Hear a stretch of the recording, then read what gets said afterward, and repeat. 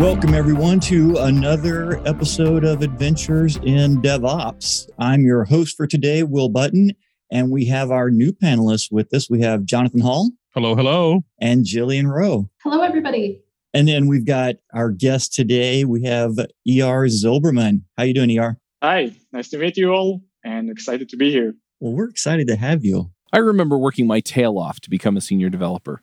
I read every book I could get my hands on. I went to any conference I could and watched the videos about the things that I thought I needed to learn. And eventually, I got that senior developer job. And then I realized that the rest of my career looked just like where I was now. I mean, where was the rush I got from learning? What was I supposed to do to keep growing? And then I found it. I got the chance to mentor some developers. I started a podcast and helped many more developers. I did screencasts and helped even more developers. I kind of became a dev hero. And now I want to help you become one too. And if you're looking forward to something more than doing the same thing at a different job 3 years from now, then join the Dev Heroes Accelerator. I'll walk you through the process of building and growing a following and finding people that you can uniquely help as you build the next stage of your career. You can learn more at devheroesaccelerator.com. You want to give us a little introduction about yourself? Yeah, sure. So my name is Eyar, and I'm leading the product at a company named The3. At The3, we're helping companies prevent Kubernetes misconfigurations. And fun fact, you actually hosted my co-founder at episode number 76. So I give a reference to this episode, and I won't go into details about exactly how we're doing that because it's plain it's in there. And beside leading the product at The3, I'm also leading the local community of GitHub in Tel Aviv, which is the biggest one in the world, over 2,500 users. And beside that, I just love development. I actually was a developer before I went into The3 and as a product leader. And another fun fact, I actually have a law degree. So I have nothing to do with development. It's all self-learned. And I actually I really love code. And this is how I got into this space. So you said you have a law degree? Yeah, this is correct. I actually have a law degree and I was supposed to be a lawyer. And so the prospect of being a lawyer was so horrible, you decided, no, I'm going to work in tech instead. Is that how this went? Similar, something like that. Basically, like while I dealt with law, I always loved the technology. So I did like law and technology stuff. Basically, it was a lot of open source licensing because law people never really understood what is open source, and open source people never understood what is law. So I was in the middle there, was able to talk with both sides. But during this process, I actually fell in love with the technology and I decided it's this part of the open source. It's much more interesting. So I got into the open source, started developing by myself, and then went into the process of being a developer. So I have a law degree. It's somewhere on the wall, but I'm not using it. So it's awesome. Not that you thought law was too simple and you wanted a better challenge and you wanted something more complicated like Kubernetes to work with? That wasn't the thought process? Yeah, something like that. Get out of your comfort zone. Are you like certified in law? Can you send out kind of cease and desist letters? Because I think that would really come in handy sometimes. I prefer not to do that because, again, I did it like a few years ago. So I'm not up to date with all the new rules and stuff like that. Oh, but you're up to date with Kubernetes, right? This is correct, yeah. What's the latest new feature you're excited about? Wow. you can't Here's that stump the chump we promised not to do. Exactly. Too many for me to mention. Cool. But you did write an article that we've got here on why you need to use Kubernetes schema validation tools. And you actually looked at two different ways of doing that, kubeval and kubeconform. What was the motivation behind it? I'm assuming that there's like a backstory here of where something happened and you were like, oh my God, we cannot go through this again.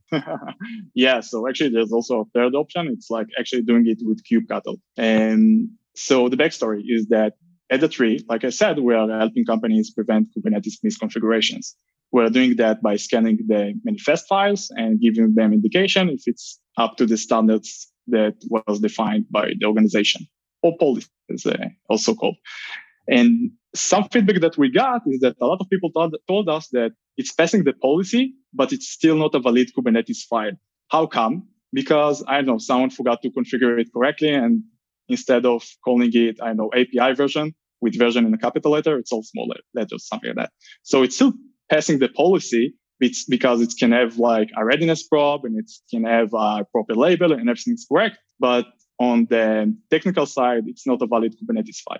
And then we had the question, is this something that we need to catch or we don't need to catch? Because again, it's passing the policy. It's only a problem on the Kubernetes validation side. So I got into this space and I started to investigate. And while doing the research, I found that it's actually a common problem that people have. And there's only 3 ways to solve it. So one of them is with kubeval, which is a really good tool. It's actually the most popular one that most of the people are using.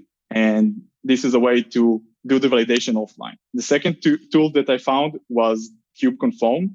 It's another open source. It's a really good tool. And by the way, I just want to say, Jan, I really love this tool. So thank you for that. Jan is the person that wrote this tool. And Jan, he actually took kubeval and he improved it. He did a lot of great stuff that you can see on kubeval, and it's also well maintained because Jan is keep maintaining this project. And then there is also the third option, which is actually using kubectl. But the funny part, and I was really surprised about that, is that in opposed to all the other stuff in Kubernetes that are really well documented, this part of doing schema validation with the native tool, which is kubectl, it's not documented at all. I actually went through the code itself, like the core code inside GitHub, to understand what is happening, understand how it's working, which flag I need to use. And I looked everywhere, like when I Google it, I got like 2 pages. This is how weird it was. Fell into a dark corner of the internet there, didn't you? Yeah, like someone can hide their body in the results about how to do schema validation with kubectl. You can hide the body there, and the results that no one will find it. Nobody will find it. Except some random no one is looking at it. Exactly. It's going to be your new title. I was just wondering, as you were describing these, are any of these integrated with Helm, or are these if you're writing your Kubernetes configuration files manually or through some other tool besides Helm? That's a really good question. So if you think about it, Helm basically it's also a Kubernetes manifest, and in there we're also rendering a Kubernetes manifest. So it doesn't matter; like all of them will work with the Helm. It's only a matter of, do we have like a native integration that it will be connected to Helm directly? Or another way to do that is to render the manifest with Helm and then passing it to one of those tools. Yeah, it's an interesting way of doing it. Just have Helm render it for you and then throw it off to one of the exactly. Like people forget that, right? Exactly. That Helm is actually, in the end, there's a Kubernetes manifest that's generating, and this is what's getting pushed to your cluster. Usually you don't see it because it's pushing it directly, but if you do Helm template, you will see the file itself that is pushing. Cool. Now I have an extra step in my make files to add. I'm going to get right on that. I think that's a great point, though, is where do you recommend people do the validation checking at? Yeah. So just for the people that listening and didn't read the article, I would just say that good news, if you have a schema validation error, it will get caught in the end. Because basically when you try to deploy it to your Kubernetes cluster, Kubernetes will throw an error. It will tell you that it's an invalid Kubernetes file. That's all good. The problem is that you want to catch those errors as soon as possible. You want to shift them left. You don't want to wait until you try to deploy it. You want to catch them when someone is submitting them. And that's the problem. Because with kubectl, there is something that is called it's a dry run flag that you can say something, apply minus dry run, and then it will connect to your cluster. It will check if it's a valid file. If it's a valid file, it will not apply it. This is why you have the dry run flag. But to give it the indication if it will be accepted or not by the cluster itself. So that's really cool. The issue with that is that you actually need to have up and running cluster, and you also need to have a connection to that. So going back one step, and we said that you need to validate those manifest files as soon as possible. Usually, local machines or CI machines don't have, and you don't want them to have a connection to your cluster. So that's become an issue. So you need to find a way that you can do it offline. When I'm saying offline, I mean with no connection to your cluster, but also in a way that you can run as soon as possible, and not only when you want to push it into production or into staging or also to your cluster, which means to the cluster. So like I said, you have Kubeval that you can do that with. You can run it locally. You can add it as a step in your CI, and you can also do it in the CD before you're trying to apply something. So that's one option. Another option that you can do it with is with kubeconfirm, and same. You can implement it in the same ways because, like I said, basically it's almost the same tool. It's only, I would say, it's like kubeval with superpowers with kubeconfirm. And the other way for you to do it is actually with the tree. So with the tree, like I said, it was an issue that we had. So we also added those capabilities to our tool. And if you are checking for policies, there's also prerequisites that we will check. So we will check that you have a valid Kubernetes file. And if it's a valid Kubernetes file, it will also check to make sure that it's also passing the policy that you defined on the organization. So this is also something that you can do.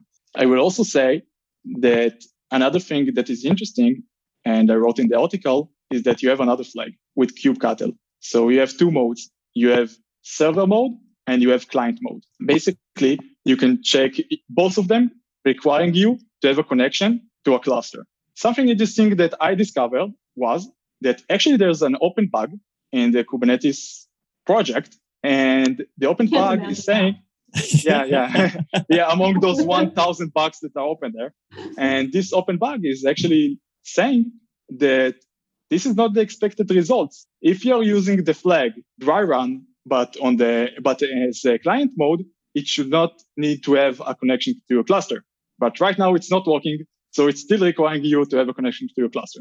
Another interesting thing, and this is also, I explained in the article, is that there is a discrepancy between the validations that are done on the client side and the validations that are done on the server side if you're using kubectl. So to answer your question, go ahead, and then I'll argue with you. That's fine. So just to wrap it up, the best way to do that is as soon as possible. You should run those validations across the entire process from your local environment through CI, CD, and just before you're going to deploy it or any other automation process that you have, staging, production, whatever, do it as soon as possible and do it all the time. I actually wanted to argue with you a little bit on a point about not having access to a cluster while you're doing these validations. I would think you would need access to a cluster because what if I'm doing like node affinities or, okay, that's the only case that I can think of actually is when I have node affinities. So I don't have a real strong case to argue with you. But if I'm doing that, right, I would want for it to say, oh, you're setting this node affinity on something that doesn't even exist or doesn't make sense or it's not going to come up or I don't know, something like that. I would hope it would be smart enough to tell me that you're doing something wrong. And it would need to have a connection to your cluster to do that, right? So think about it like in big organizations that you have a lot of developers. And so usually we are saying CI, but we need to remember that CI/CD are two different steps. And there are a lot of organizations that I'm familiar with that the CI step is taking X amount of time and only then coming the CD step. So during the CI step that people will keep changing their manifest, it's not necessarily going to be deployed right away. So at this step, then when you have the CI process, you want to run different checks, but you also don't want it to have a connection to your cluster. Only when on the CD step, you want to have a connection. You have to have a connection to your cluster. Mm-hmm. So if you separate those steps, which usually happening in big organizations, the CI step don't have connection to your cluster. So I'm looking through your article and some of you have this nice little table that compares kubeval and kubeconfirm against client mode and server mode of kubectl and what things it caught and what it didn't. And I'm clicking on some of these here, and it looks to me like in some of these cases it's looking more for syntactic validity than contextual validity. I don't know if that's the right phraseology there, but for example, I look at the label value and the wrong example has a label of dash, which is just, it's invalid. It's invalid syntax. It's not that that label. I guess my question here is, does this check that the label makes sense or just that it's syntactically valid? So that's a good question. So basically, there are different steps of validations that you need to pass if you want to have a valid file. So first of all, let's think about it like on the general view.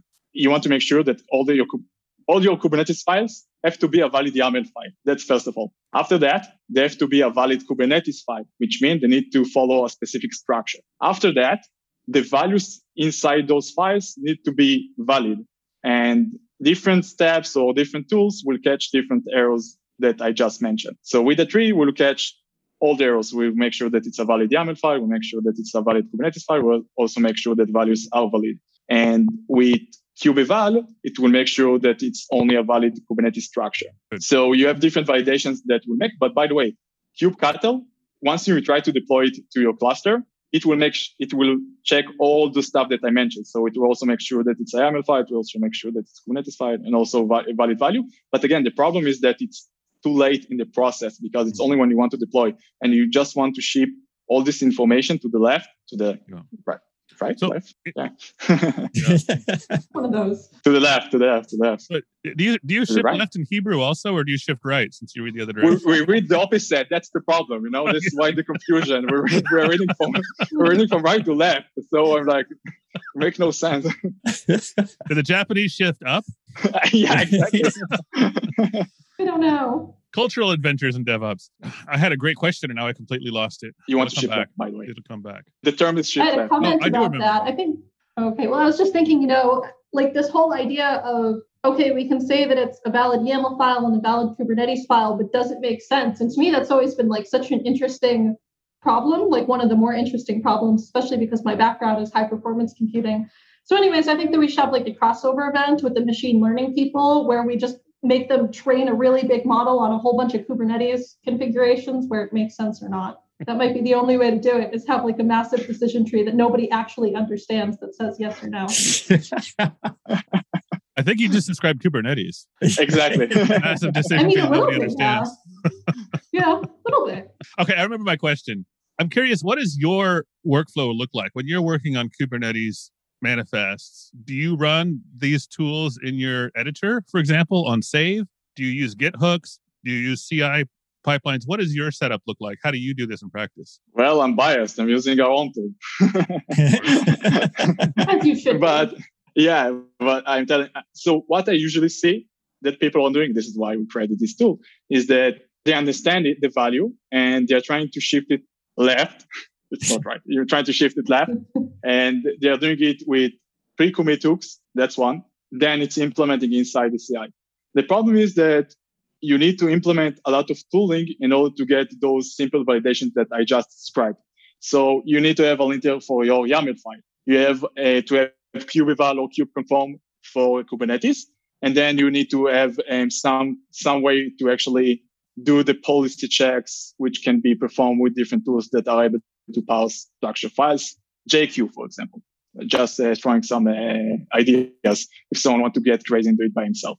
So it's actually requiring a lot of gluing and a lot of stitching and a lot of different tools that need to work together, which become to be like a massive headache if you want to do that. And this is why we built the tree, trying to do it in one tool, make it simple, make it fun. So it's a CLI tool. So you actually enforce it, or you can put it everywhere you want. You can put it on your local environment. You can put it in your CI. You can put it in your CD. You can put it everywhere. And it will do all those validation for you out of the box in a really simple and easy way. That's very cool. And is it all open source? Yes. And again, like, even better. Yeah. So there isn't magic sauce in the tree. Like we don't have a secret API. We are not doing something that like every developer can do what we are doing. And we are totally okay with that. And the cool part is that we're just trying to make it much more simple for you. So you don't need to do it by yourself. So you don't need to configure this pre-commit hook, and you don't need to configure this Helm integration. By the way, we also have a Helm plugin, so you can do it natively. We just want to make sure that it's simple enough for you to use our tool and not to try to build it by yourself. Because we all really believe in buy versus build, that you should be focused on building great stuff that are part of your core business and not try to build stuff that are not. And you should prefer to buy them. So this is how we think about it. And this is why we're always trying to make sure that we always want to make sure that all the stuff that we're doing will give you a value as a user. That's very cool. You said something I didn't quite catch. There's a plugin for something. Was it Helm or was it? Yeah. So you asked about Helm. Oh, nice. So I mentioned it because you asked about Helm. So for example, we have a native Helm plugin. So when you're doing Helm install, it will do all those validations. It will check to make sure that it's a valid YAML file, to make sure that it's a Kubernetes file, to make sure that it's passing the policy, and it's all be integrated inside Helm. So you don't need to do the Helm template, pipe it into kubectl, run it with dry run flag or with kubeval or whatever, stuff like that. Cool. Does it integrate with like any of the code editors too? Like, will it tell me in nice big red letters? Because like, listen, I really need those nice big red letters telling me that I'm doing something stupid. If not, can we get that? Can we respond to that? It's on the roadmap. It's totally on the roadmap because we truly believe that you need to give this feedback about the validation as soon as possible. And on the roadmap is to also put it inside your IDE. And if it's possible, also when you think about doing a misconfiguration, it will also be integrated there inside your head. You get like a buzz, cool. Like, what do you call that? CRD? Not sure. We need to think about the name for that. So I'm really curious about how this works with Helm, because obviously Helm isn't purely deterministic in the sense that depending on what values you provide, you could have an infinite possibility of actual Kubernetes manifests that come out. How do you handle that? I mean, for example, I'm thinking of the chart testing or CT tool. I don't know if you're familiar with that, but it lets you define like a list of, you could give it a directory full of values YAML files, and it will just test against each one of those. Do you have something similar, or how do you approach that? So again, this is a really good question, but we need to remember in the end of every Helm file, there is a Kubernetes file. So we are not checking the value file separately and the chart file separately. What we are doing is that we are rendering it together and then we're running the checks on top of it. So in the end, it's just a manifest file that is rendered from Helm value and then a chart that is combined together. So it doesn't really matter how you do the templating from your side. You can use which key and values that you want because in the end, it will be translated into a Kubernetes file. So we're just running it on the end result, which is the Kubernetes file itself. But if my value, suppose I have one values file that says ingress true and one that says ingress false, that could output completely different manifests, with completely different resources defined. And I might want to validate both versions. Does your Helm plugin automate that for me, or do I just need to have two lines in my CI script that says run it this way and also run it that way? Does my question make sense? So if I understand correctly, you're asking if I can run it if I can have like two different policies because I have different permutations for the same Helm file. Yeah. I mean, suppose I have a Helm chart that just deploys WordPress or whatever. And in one variation, one of my configurations, say, disables the ingress. So I'm no longer creating the ingress resource in my output. I'm not setting, several different things that might not be created. I'm not creating an SSL certificate and so on. My output manifest is going to be significantly smaller with fewer resources in it than if I had enabled ingress. And maybe I want to validate both versions of that using your tool. What steps do I take to accomplish that? Yeah, so basically, again, it doesn't matter. Like we will validate both versions. So there is a logic inside your code that will trigger one of them, correct? Okay. Yeah. So the version that is triggered, this is also what will be passed to the tree, and this is what will also be validated and will give you the indication if it's passing or failing. The same mechanism that's triggering your Helm is the same one that will be passed to the tree. Yeah, so the validate runs on the Helm install or Helm upgrade command, right? Exactly. Not beforehand. Then how are you going to integrate it with an editor? With the editor? Yeah, because if it's in an editor, it's before the Helm install. You're right. And this is a challenge. This is something that we need to solve. I don't have all the answers right now. This is something that we're working on. That's interesting. That's where you need a decision tree. Probably. This is why we call the tree. Are you under increasing pressure to ship code faster than ever before? Then it's time to work smarter with Raygun's modern approach to error and performance monitoring. Raygun gives you instant visibility into the health of your software, and what makes it so unique is that it not only tells you when something's gone wrong, it shows you exactly where it's gone wrong and how to fix it, right down to the line of code. Made by developers for developers, Raygun has built a suite of monitoring tools that are used and loved by thousands of software teams every day. Monitor every corner of your tech stack with widespread language support and native integrations with GitHub, Jira, Slack, Bitbucket, Octopus Deploy, and more for even greater visibility. Visit Raygun.com to resolve issues faster and deliver flawless digital experiences for your users. That's Raygun.com to get started on your free 14-day trial with plans starting from as little as $4 per month. Well, I've been seeing people have validating their values file also with an additional JSON schema. And it seems like you could kind of work something like that out to sort of then have these trees that are like, oh, if you have a Boolean value, it should check for both the true and the false and these kind of things. But I don't know. I'm glad you're building it and not me. That's very cool. Keep my eye on that. So you're right. I also saw it you can do it with JSON schema. You can do it with JSON schema. The problem is it's a lot of work to do that, and it's taking a lot of maintaining to make sure that it's always up to date, which is more harder than just creating it. But it's not that common that this is the best practice, but it's not that common that people are doing it that. And usually they're like just doing the validation itself and not on the values separately or on the charts separately. They're doing the validation on what's coming out from combining the both. That's true. I tend to just cross my fingers and pray on all the times that I hit commit to GitHub. Yeah. So I think one of the things that was cool in your article here, because I know in my experience, a lot of pushback I've experienced in trying to implement different solutions like this is how much time it takes, or how much, people don't want to do it because they have this idea that it's going to slow them down. But you actually did quite a bit of benchmarking on this, right? To see exactly what the slowdown or impact would be. Yeah. So this is something that it was interesting to me to see, because while I checked the different possibilities about how can I actually have overcome the problem of schema validation, I noticed that when I'm doing it with kubectl and I'm doing it with the server mode, actually taking a lot of time to get the results back. So I said, what will happen if I would do it like 100 times? Like developers, you need to take it to the edge. And then I actually benchmarked all the tools and how much time it would take them to do the validation. It was, so just to give you the summary of that, kubeconform is doing it the best way. It's actually giving the results really, really fast. After that, you have kubeval that's also giving the result fast. Again, it's like on milliseconds for a regular usage, not when you're trying to scan 100 Kubernetes files. So as a user, you won't actually notice that. So you can say that it's almost the same. When you are running it with kubectl on the server side, on the server mode, so yes, it's taking longer, but it's not like it's going to take you 10 minutes. It's just going to take a little bit longer. So if we think about it, we just said that kubectl server mode, it's the best validation. And so we don't really have an excuse why not to do that, because it's not going to add too much time to your deployment process or something like that.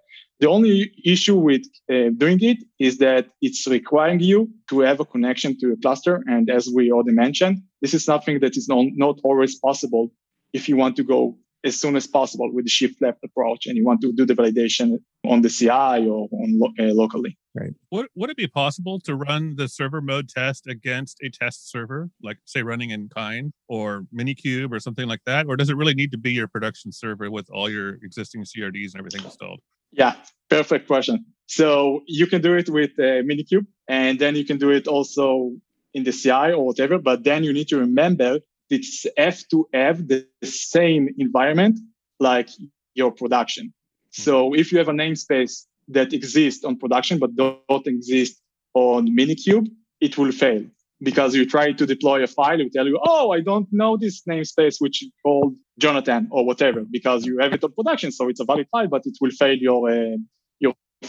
it will fail on the CI. So this is something that you can do. You can actually have a Minikube, set it up like your production. But again, it's like with the checking it's like building schema validation. Sorry, it's like building the JSON schema problem. You need to maintain it. You need to build it. It's a lot of headache. Yeah, I think we could argue forever about like mocking out infrastructure versus actually building it. For me, that's one of those pendulums that swung back and forth. And now I'm on the other side where I'm like, no, people are going to pay for me to have like the same setup in CI as in production so that I just have something real that I can test against, because it's just, too many times running up against this kind of thing that the CI infrastructure ends up not being the same, no matter how long you take to make it. Yeah. It's a huge effort by itself just to sync everything, like to sync.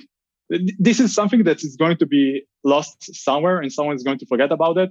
And then it's going to annoy a developer really, really, really, really, because you don't know why he's getting this validation error, because it's like, right. I don't know what to do with that. Like, and then there's DevOps guy that forgot to actually sync the Minikube with that. It's going to fall in between the cracks somewhere for sure. I'm sold. I'm going to start using this tool. Me too. Do you have a GitHub Actions for it? Can I just hook that up right now? So I have an example in our docs. We have an example about how to implement it inside a GitHub action workflow. We still don't have a GitHub action per se. It's something that we will build soon. It just the amount of integrations that we need to build. It's just enormous. I know, so, it grows and grows. Yeah. So we need to have like a single CIO, and you need to have an IDE integration, and you need to have a hand plugin. So it's something that we keep working on. And by the way, we also have like an open issue on that in our GitHub repository. So if someone wants to suggest another integration, feel free, because this is something that we always keep updating. For example, someone said like, hey, you need to have a homebrew. You need to be installed with homebrew, not with a one-liner. So we are listening to the community. And the cool part is that actually there's a company behind this open source. So there are people that are working on that full time. So every issue that is opened is also issue that we address. And every bug that someone is opening is a bug that someone is trying to fix or to resolve. It's not like with Kubernetes that you have 1,000 bugs and no one actually try to understand if they are valid bugs or not. What's the business model? Cool. Yeah, it is cool. What's the business model this company is employing? Is there a commercial version of this software available, or do they sell other commercial products? How does this fit into that ecosystem? Yeah, so like I mentioned, I started as a developer, and when we thought about this solution, we had one agenda, and it's to make sure the developers will enjoy using this tool, and it will be useful also without paying for it. Because like I said, you can always build it by yourself. So our goal is not to convert a single developer or a small team of 10 developers. Our goal is to convert or to monetize big organizations that appreciate what they're doing and getting the value. So we have like enterprise grade features that are more relevant for those kind of requirements, like SSO, custom support, stuff like that. But for regular usage of the tool, you won't mind that. And we don't have feature gating. You're getting all the features that we have, and you don't need to pay for that. So the business model is basically based on the fact that some features that are not relevant to any other people are gated, which are, like I mentioned, SSO and stuff that custom support, stuff like that. But we also have the limit of policy checks that you can run, which is today 1,000 every month. And it's almost impossible to pass it. Also, if also shouldn't say things like that on this kind of show. Like, no, accepted. Right? No, I'm sorry about that. I'm sorry. Okay, so I give you. Okay, so we set the number for 1,000 because we know that people should not pass it. Not because you can't pass it, right? But on a regular basis, if you want to use the tool and get the value, there's no reason for you to do so many validation if you are not a huge enterprise organization, basically. Yeah, you say that. I hit the Docker pull limit a couple of weeks ago. I couldn't figure out what was happening. I was like, this image, just pull it. And no. Okay. I didn't even know they had a pull limit. Yeah, they introduced it in like November or something. Yeah. It's pretty easy to hit. Funny story about that. So they're also doing some checks to make sure that you're not DDoSing, that you're not doing a DDoS attack on them. So let me give you a story about, I give you the name of the company because they're actually talking about it by myself. So there's a company called Datadog. I don't know if you're familiar with them. Yeah. And Datadog, so they have a configuration in the Kubernetes, and part of the configuration was that you always need to pull a new image when the application is going up, when it's deployed, right? Image pull policy, which means that you need to always pull it. And they have like only 3 LAN addresses. So it's 3 IP addresses, and they have all the images hosted somewhere. And someone made a mistake, like developers are making mistakes. And it was actually a buggy code that got deployed with Kubernetes. So what's happened is that it got deployed. So it's trying to pull the image. The code is not compiling correctly. So Kubernetes is noticing that something is not correct. It's killing it. But then it's actually raising a new one because this is what Kubernetes is doing. But do it like 1,000 times, 10,000 times, 100,000 times. This is what Kubernetes is doing, and doing it from 3 IP addresses to the same place. And their vendor thought that they are getting a DDoS attack. So they blocked it. And this is actually something very similar happened to me last week.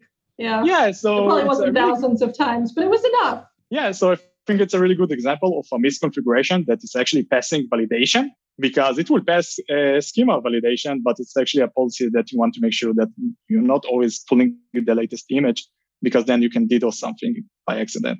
So this is something that will be checked, but it's Kubernetes valid, but it's not policy valid. Yeah, I think I need to have an alert in that validator now. Instead of having a pull policy of always, just have on whichever one it is not present or something. Yeah, I really need that. Can we put that in there, please?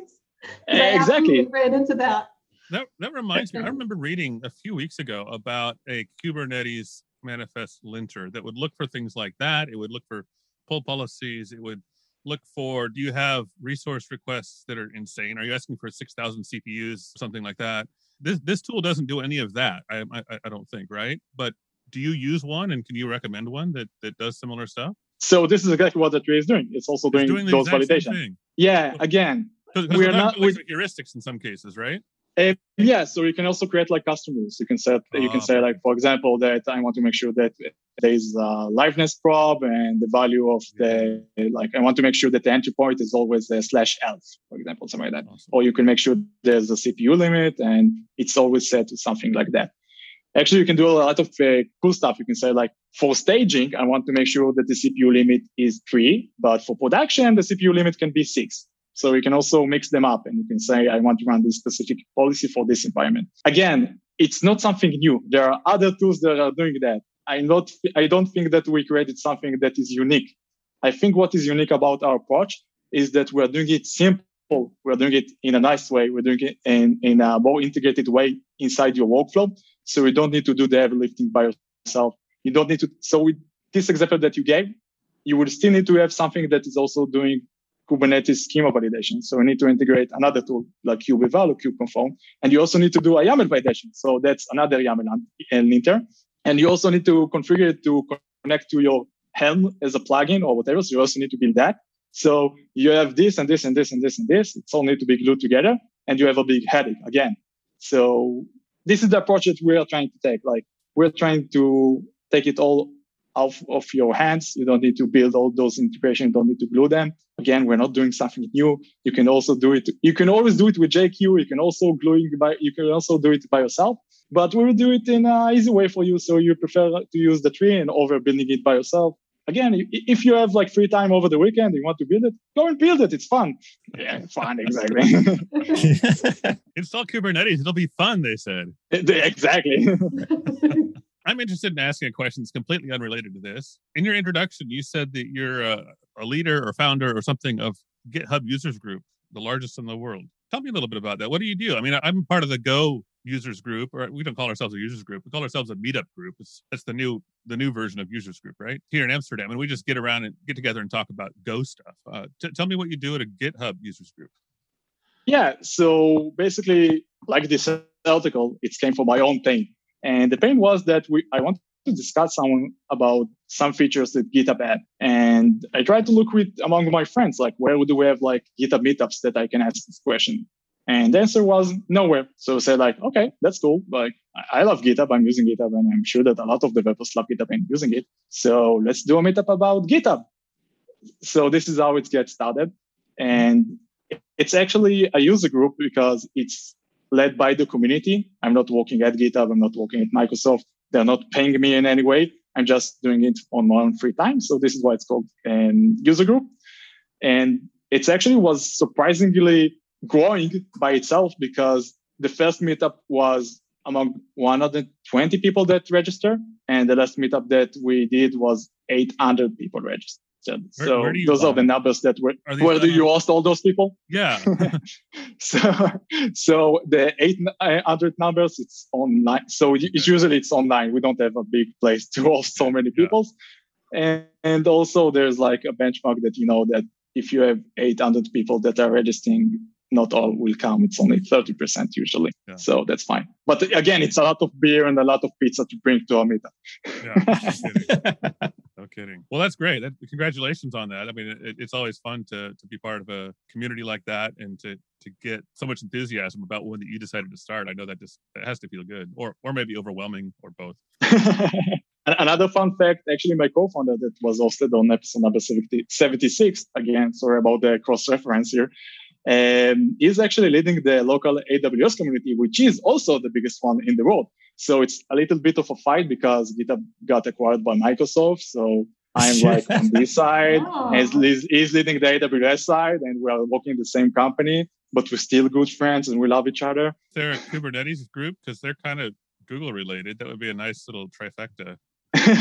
So they started from Google, but right now they're standing by themselves. It's like part of the CNCF organization. So it's like Google started it, but I think it was really nice that they say like, okay, we realize that it's something that is bigger than Google and we want the community to enjoy it. So, hey, CNCF, take this wonderful child and please raise it for us. Yeah. Well done, Google. That was a kindness for the world. Is there AWS in Israel? Do you guys have AWS there, like locally? You mean like the servers, like physical servers? Yeah. Do they have like an office? Do they have like a physical presence there? Oh, okay. So we have R&D and in Israel for AWS, and right now they're actually building like 3 data centers in Israel. So we're also going to have the computers themselves, like the machines, on Israel land. We don't have AWS. So it will be holy servers, I guess. Mm-hmm. I missed something you said, Jillian. You said you don't have AWS, what? We don't have AWS like locally in the Middle East. So in the GCC, although they might be in Bahrain now, I'm not sure. But within UAE and Doha, we only have Azure, which is a problem for me in getting local clients because I don't want to have to learn a lot of things. Like I'm kind of lazy, and AWS is enough, all right? It has a lot of things that I got to keep up with. And that could be another story for another time. But like, yeah, for real, I don't want to move on to another hosting provider, cloud provider. So that's been my public service announcement for the day, I guess. Yeah, there are a lot of R&D centers in Israel. We also have App, Intel, like there are a lot of tech companies that have R&Ds in here. And because we have a lot of people a lot of developers, a lot of qualified people to do that. The only thing that we still don't have is like the cloud provider themselves, the local machines. But like I said, it's going to be changed. I know that but Azure is going to open and AWS are going to open in Israel. We are using West Virginia at AWS, by the way. Mm-hmm. Everybody's using West Virginia. Cool. Anything else you want to talk about? No, I think we got it all covered. So just to summarize it all, you should all validate your Kubernetes file. You should all do it as soon as possible. If it's possible to do it locally, do it then. If it's not possible, at least do it in your CI. And I gave some tips about how to do it. You can do it with the different tools that we mentioned. You can do it with the tree, but you can also do it with other open source tools. You can do it with native tools like kubectl. You can do it, but then you need to have a connection to a cluster. And if someone have any questions regarding that, if someone have any feedback regarding this article, please contact me. I think that you will also leave my information on this and we're going to host this. So we have all my information and feel free, like I'm super reachable. My email address is open and you can find me on our GitHub project if you want to ping me, whatever you choose. That's it. Right on. Yep. We will put your contact info in the show notes. And then the last thing for us to do here are our picks for the show. Hey folks, it's Charles Max Wood, and I just wanted to jump on real quick and let you know that I am putting together a podcasting course. I get asked all the time. I've been coaching people for the last 6 months. How do you start a podcast? How do you put it together? What do I need in order to get it going, et cetera, et cetera, et cetera. I've put together the curriculum, and I did it through coaching a whole bunch of people, and now I want to share it with you. You can go check out the course. It's actually going to be a masterclass. It's going to be a 4-week masterclass where I actually walk you through the entire process of launching a terrific sounding podcast and putting together content that people want to listen to. And you can find it at podcastbootcamp.io. Jonathan, you're excited. Do you want to go first? Sure, of course. Bring it on. I'm reading, or actually listening to an audiobook that I think is amazing. I usually read boring stuff like O'Reilly books about Kubernetes and Helm charts and stuff like that. But I decided to branch out a little bit. And I'm reading this Sid Meier's memoir, which is still nerdy because he's a nerd, but it's so fun. And he talks about game design and how he invented these games that he made. For those who aren't familiar, everybody's familiar, right? But if you're not, he's the creator of games like Civilization and Pirates and a bunch of other really popular games, early flight simulators. It's a great book. I don't know. He reads the audiobook, he reads himself. So I feel like I'm having a fireplace conversation with Sid Meier when I read this. Oh, that's super cool. Yeah, I played Civilization from way back in the day. Like What was the first Microsoft version? DOS days. First version, it was on Microsoft DOS. I think it was either version 1, it might have been 2. Yeah. But I want to say it was version 1. I think I started with 2. And I played like the 16 different expansions for version 2. And then I think I played every version since. Such a great game. Civilization is good. It saved, probably more my husband's sanity when I was on bed rest with my oldest, because I had something to like obsess over besides just kind of bossing him around. So that's my Civilization story. Jillian, you've got a pick for us? I do. So I've been on a quest to go and clean up a lot of my Terraform recipes and release them publicly out into the wild. And I found a really good template for doing that from this group called Cloud Posse. And I think it's spelled pretty much like it sounds. They have a really nice like Terraform GitHub template, like how you can actually create templates straight from GitHub repositories now. Like you press the button and it creates you a new repo with the file structure and all that kind of thing. And I really like it. They also have this really nice makefile that just does like everything. Like there's so much stuff in that makefile. It's amazing. So yeah, I've been cleaning up a lot of my Terraform recipes for that and using that template as the base. And I think it's just a really nice Terraform template. Go check it out. Right on. That's awesome. Yeah, makefiles and README, I think, might be 2 of the hardest problems in software engineering. I still haven't given up. It's becoming like a cultural age gap kind of problem for me when I talk to new developers. I'm like, it's all in the makefile. It's there, right? And they're like, what's a makefile? Especially if they've been using like Node and they're used to the package.json. And then I'm like, what's a makefile? Like, sit down. We need to talk about this. Sit down in that chair. We're going to talk. Yes, that's right. That is it. Eyar, have you got a pick for us? I didn't know that I need to choose one. Sorry. I didn't make my homework. That's quite all right. I've got one, and it's funny because I've heard about this for quite a while, and I was like, yeah, whatever. It's fine. And it's a screen protector for my iPad, but it's from Paperlike, and it's, as you might have guessed, it's very Paperlike, because one of the things with using my iPad and the Apple Pencil is it felt really slippery. Plus, I'm left-handed, so I have this thing where I wrap my arm around 360 degrees in order to be able to write anything and then curl up in the fetal position. But it was really hard to write on my iPad, but I wanted to do it. And so I finally broke down and bought this screen protector called Paperlike. And I put it on and felt it with my fingers. And I was like, yeah, whatever. But then I actually started using it with the Apple Pencil. I was like, holy cow, this is really like writing on a piece of paper. So that's my pick for today is if you have an iPad and the Apple Pencil, but you are struggling to use it because it feels like it just slides all over the place, the Paperlike screen protector has solved that problem for me. Is it iPad specific or will it work on any tablet that you use with a stylus? That's a great question. I don't know. I only looked for the iPad version. I would imagine that they've got it for pretty much any tablet. Yeah, because it looks just like a screen protector, that you'd buy for your phone or any tablet. There's nothing significant about it, but the texture of it feels like paper. So props to their marketing team for naming the product as well. All right. I think that's it. We've got a wrap. Thank you everyone for listening. Eyar, thank you for joining us. This was a great chat. And Jonathan, Jillian, welcome. Happy to have you guys here. And we'll see y'all next time. Bandwidth for this segment is provided by CacheFly, the world's fastest CDN. Deliver your content fast with CacheFly. Visit CacheFly.com to learn more.